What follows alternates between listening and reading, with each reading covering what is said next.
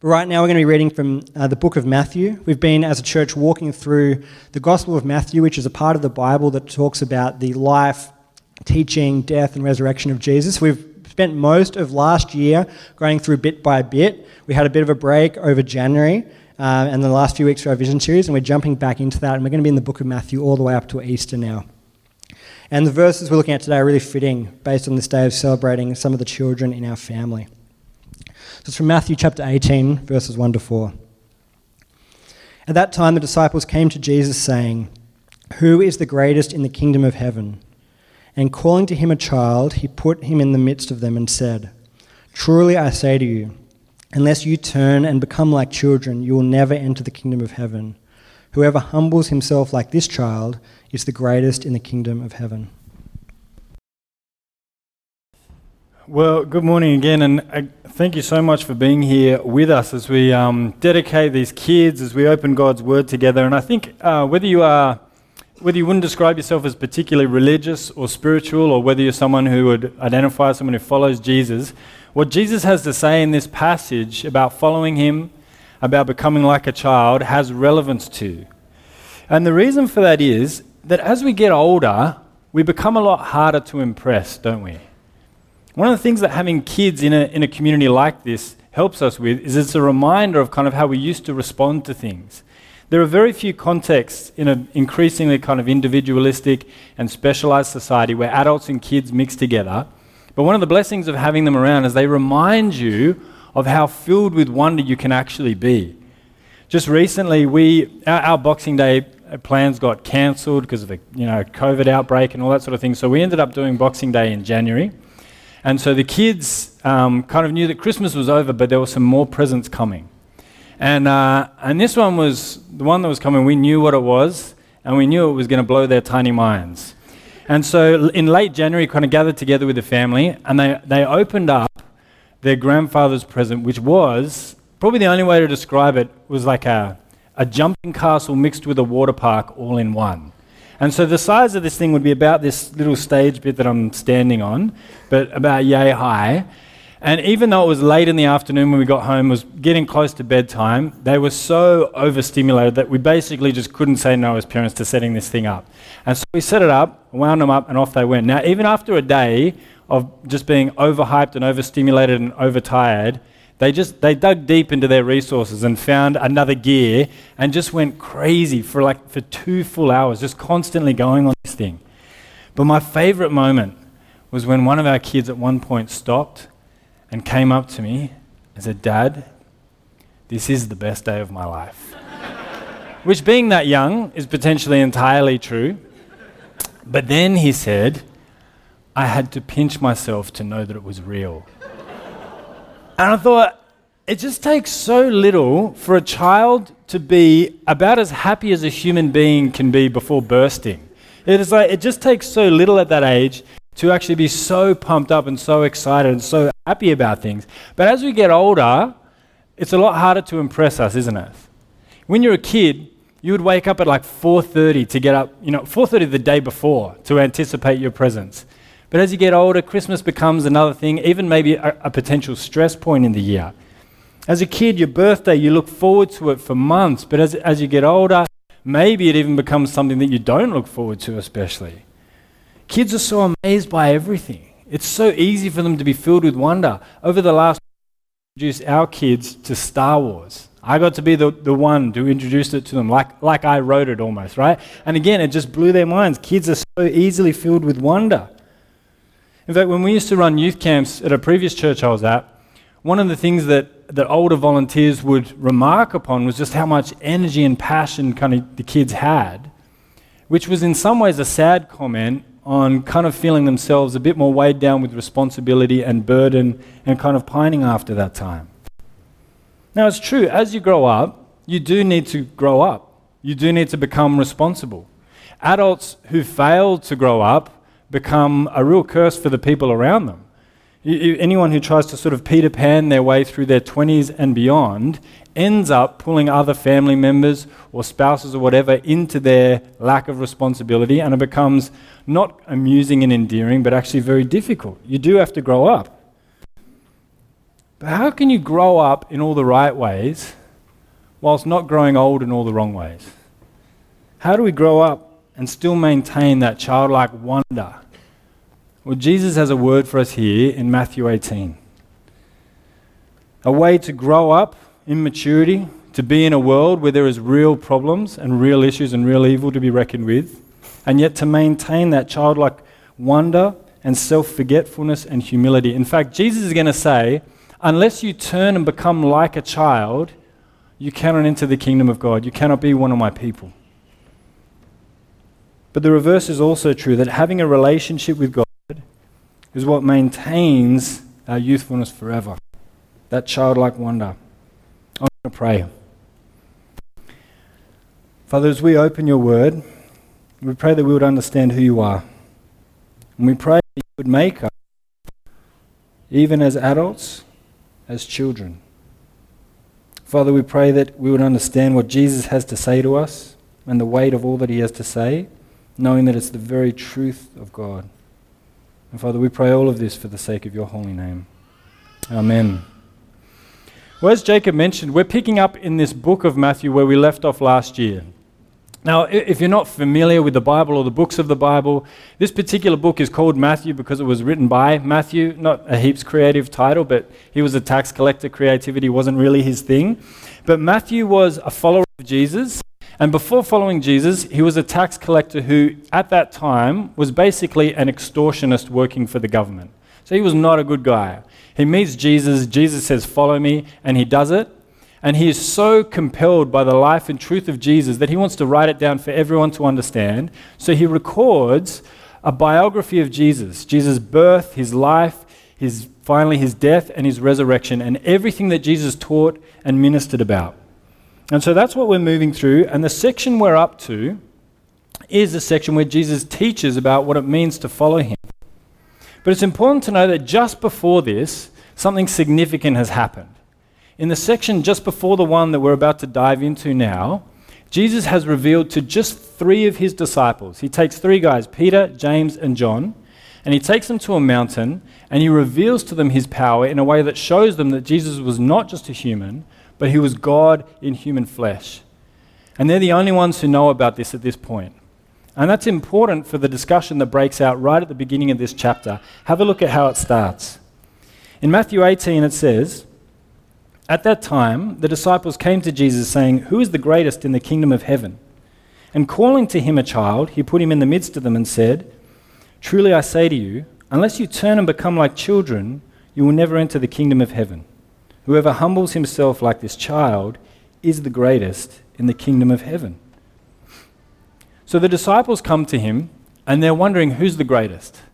Now this is potentially happening because 3 of them have just been shown something particularly special, and maybe it's that Jesus is kind of favoring them among the disciples, so they're worried about that, and they're starting to wonder, okay, this Jesus guy, this movement is kind of gathering momentum, he's clearly going to be a powerful person, and they're starting to wonder, all right, who are going to be the deputies?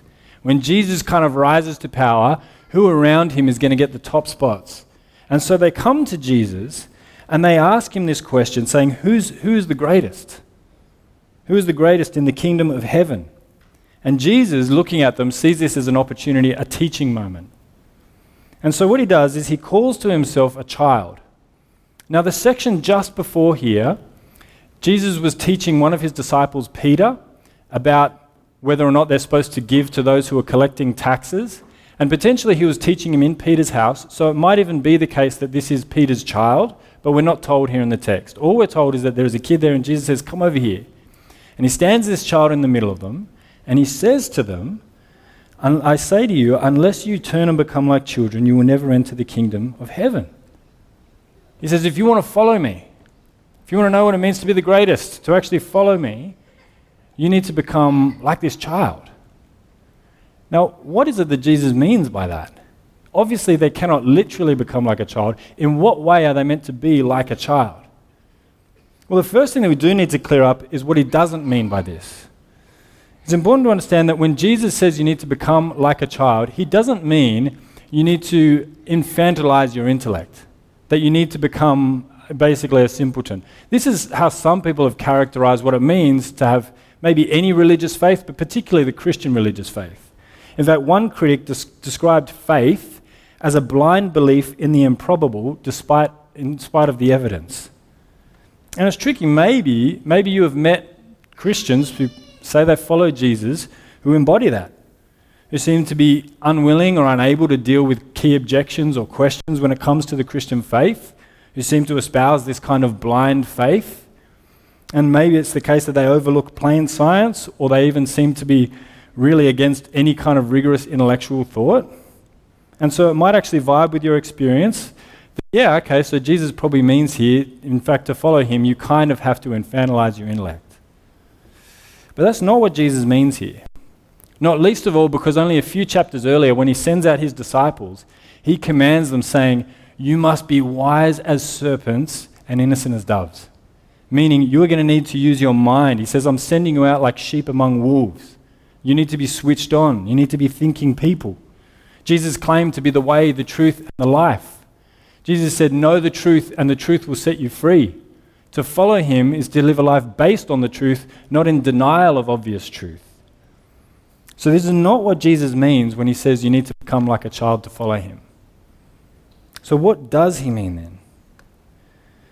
Jesus is saying you're going to need the childlike humility that would honestly assess yourself in light of who God is. To have the kind of humility to see yourself with accuracy in light of who God is and what he has done. It's funny how honest and humble kids can be, isn't it?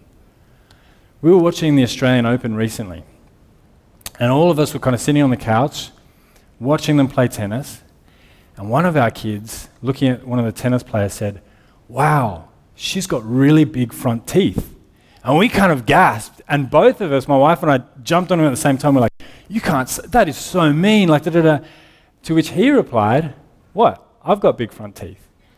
And we realized at that moment that it had kind of exposed our prejudices, not his. Kids have no aesthetic value attached to the size of your front teeth. For them, it's just a plain fact. They're like, look, you're going to go through this phase where you have adult-sized teeth in a child-sized head, and it is what it is. It's just what it's going to be. And has no particular value attached to that. They don't care. And it's kind of refreshing, isn't it, sometimes, just how honest and humble kind of kids can be about themselves. They don't care that much about greatness or status. They're happy just to say it as it is. Jesus, to follow him, is going to require that kind of humble, honest self-assessment of yourself in light of God. Because in this very gospel, and the gospel recordings that we have of Jesus, he says things like, I've come to seek and save the lost. He says things like, I've come to call sinners and not the righteous to repentance. He says, I came to give my life as a ransom for many. And so to follow Jesus means to say, I'm lost and I actually need saving. It's to say, I'm a sinner and I've done wrong against God and against others. And it's to say that things were so bad that actually Jesus needed to come and die in my place so that I could be restored to relationship with God. That requires a certain amount of humility and honesty in our self-assessment in light of who God is. That's why Jesus says, truly, unless you turn and become like children, you'll never enter the kingdom of heaven. But the beautiful truth of this is that if you are just honest like a child before God, he accepts you not because of what you can do or how you can make it up to him, but simply because he will love you as his own child. You know, Jesus told a story to explain what it's like to come back to God. You may have heard phrases like the prodigal son, kind of describing someone who was wayward and then came back to whatever it is. But it came from this story that Jesus tells, which has been called since then the prodigal son. And the story starts like this. Jesus says, there was a man who had 2 sons, and one of them came to him and asked his father for his inheritance early. Now, that should be a shocking statement in an ancient Near Eastern culture. You can tell that Jesus is telling a story because if that really happened in his day and time, the story would have gone like this. A man had 2 sons, one of them asked for the inheritance, then the man had 1 son. That's how it would have gone in Jesus' day. You did not come and ask your parents for their inheritance early because it was like saying, you're dead to me, I want your stuff, and I don't want relationship with you. And then Jesus goes on, he says this son takes all the money, the inheritance, Even though his dad has been humiliated, having to divide up his property and sell part of it so he can give money to his child who doesn't want him anymore. He says he goes off and he spends it and he ends up at absolute rock bottom. He's spent all the money, he's trashed his life and himself, and he decides, you know what? I'm going to go back to my dad. He is working with pigs, trying to earn money just to live, and instead he says, I'm going to go back and work for my father. I'm not going to ask to be a son. I'll just go back and work as one of his workers. And so as he's going back to meet his dad, he's rehearsing a speech in his head about how bad he's been and all of this in the hope that his dad will just let him work for him. And as he's coming down the road, the father runs to him and embraces him and kisses him and welcomes his son home and loves him so much that he throws a party. And the point of the story is that coming back to God is like that. You don't come back to God and he says, wait outside and tell me all the wrong things you've done so that I can have a list so I can bring them up every time you annoy me in the future. God doesn't say, come back and work off your debt and then I will accept you. No, he says, if you come back like a wayward son, he'll just accept you with open arms and welcome you into his family, no matter who you are or what you've done. That's the gospel. Jesus says that's the childlike humility that's required to enter the kingdom of God, to be one of God's people. It requires no status, no intellect, no achievements, no money, but simply to say, God, I need you, and he will accept you in. And really, this is what we're looking for, isn't it? Something that would teach us to accept that we are both flawed, but incredibly loved. If you raise a child and only lavish upon them love and affection in the positive, we know what happens with a child like that. They can grow up to be very self-concerned, almost narcissistic. If you are unable to accept responsibility for the things you've done wrong, if you're constantly blaming other people, if you're always the victim, that is not a healthy, rounded way to grow up. But on the flip side, if you raise a child only pointing out their flaws, constantly reminding them of how flawed they are and what a problem they are, it's crushing. They'll grow up living with constant shame and fear. But in the gospel, we see that we are both very flawed and very loved. That we are sinners who are loved by an all-loving and forgiving God. And it's incredible news. And you know what? Just in applying this, for you parents, this is such a refreshing word for tired parents. The gospel is such refreshment for tired parents. Firstly, it's because you can see yourself rightly as a parent. You are just a parent. You are not God. I know that seems obvious, right? But let me get into this. I remember one time in disciplining one of our kids, I was sending them to bed, which can, if you know what that's like, it can be an epic challenge. But in sending them to bed, I'd reminded them a couple of times, and then on the final time, I heard this voice call out from the bedroom. And I heard my daughter say, "Dad, you're not God. You're just my father." And at that point, I thought, that is a very sharp theological point. And I also thought, but do what I say and go to bed. But as much as at that moment she was in some ways trying to be cheeky or funny, it is a truth that if you are not aware of it, can actually seep into your parenting. The gospel means that you are deeply flawed and deeply loved. You come to Jesus like a child with needs also. And there are a lot of companies who can make a lot of money by trying to make you think that you can be God in place of a parent. That if you buy the right products at the right times and give your kids just the right opportunities, you can make a life for them that is perfectly secure and happy. And so you take a loan on a $9,000 stroller that has GPS tracking and side airbags and subliminally plays Mozart through micro vibrations, because if you don't, your child will be permanently ruined. And it's all built on the idea that you can basically be God for your kids. That you are all powerful, you can protect them from any and every harm. That you are all knowing and you know exactly what to say and when to say it at the right time to do it, to see that they develop just perfectly. But it's also the fear that if I do one wrong thing, I'm going to ruin them forever. And it's exhausting. But the gospel means that you aren't God, you are just a child of God. And that means a couple of things. It means you can just enjoy your kids for the gift that they are. It also means that you can apologize. You can do the really powerful thing as a parent of being able to admit in front of your kids when you did something wrong. Because have I checked out there? No, I'm back. Surprise. It's an amazing gift that you can give to your kids. But it also means that, like, oftentimes this can be the pattern with parents, isn't it? That parenting, capital P parenting, can become such a serious business. And everyone's so serious. Parents groups can be a very serious place, can't they? Where there's a lot of veiled talk about what you're doing for your kid, but the underlying thing is, are you really a good parent? Like, you're doing some kind of sleep training, they're like, oh, you're still doing that? Oh, okay, well, you've probably permanently damaged your kids forever, but that's cool. And it can be very passive aggressive. But it can be such serious business because it's almost like the weight of God is upon you to raise this child perfectly, rather than just saying, you know what? They're going to make mistakes like I have. They're going to be flawed and very loved just like I am, and so I can relax as a parent. Actually have fun. And to raise your kids, to teach them that they too are loved, that you will love them even when they sin or even when they mess up, that you're going to love them no matter what. The gospel parents. But if you're also a believer here and you are a follower of Jesus, I want to ask you this question. Are you growing up in childlike humility, or are you growing old and boring? Do you know, as we get older, like, we do get harder to impress. We get bored of things. And the reason that we do, and the reason that we miss the gifts that life often brings us, that God is bringing us, is because we start to feel entitled to things.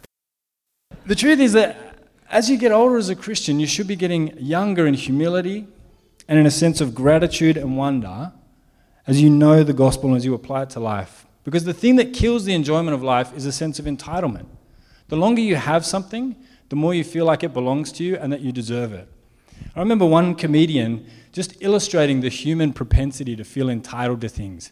He was talking about getting on a flight and just marveling at the miracle that you could be traveling in a flying chair at however many 1,000 feet. And while they're in there, this clip sort of did the rounds for a while. You might be familiar with it.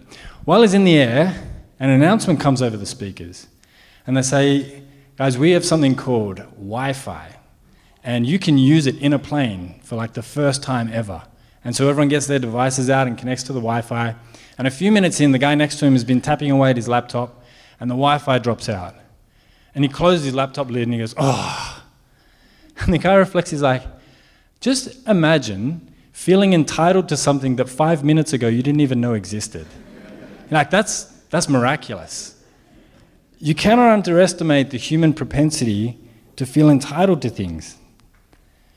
But the truth is, that's what kills the wonder of life. That we receive it as though we deserve good things and that we even need more, and we are constantly looking out to what everyone else has and what we're missing out on, rather than just saying, man, I don't deserve anything and God has been so good to me. At this stage in a pandemic, we should be so thankful for things that we have, and yet we're not. There are so many things to be thankful for. Can I encourage you that if you're a follower of Jesus, you need to be a student of grace, to study the gospel and grace. In fact, we started some Bible readings today. Our group just simultaneously all chose there's 4 Bible reading tracks, and one of them is particularly on grace. And for whatever reason, maybe it's the need of the moment, but everyone felt like that's what right now we actually need to be doing, is just studying the grace of the gospel. How good God has been to us, how forgiving, how loving. But be a student of grace that you might, as you grow older, grow in childlike wonder because God has loved you and saved you despite your sin. Let me finish with this quote from G.K. Chesterton. He was an author and writer at the beginning of the 20th century, writing on why it is that we need to, like God, enjoy the same things over and over again, and yet with wonder. He says, because children have abounding vitality, because they are in spirit fierce and free, therefore they want things repeated and unchanged. They always say, do it again. And the grown-up person does it again until he is nearly dead. Just ask any of the parents today about that. For grown-up people are not strong enough to exult in monotony. But perhaps God is strong enough to exalt in monotony.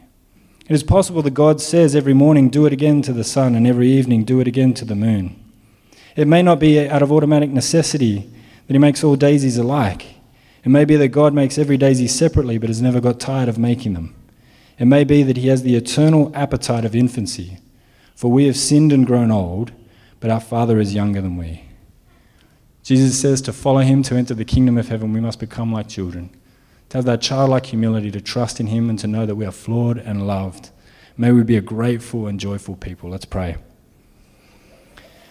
Father, we praise you for Jesus, that he was sent as a man to die in our place on the cross, to take away our sin and shame, to make us new, and that we might know your love.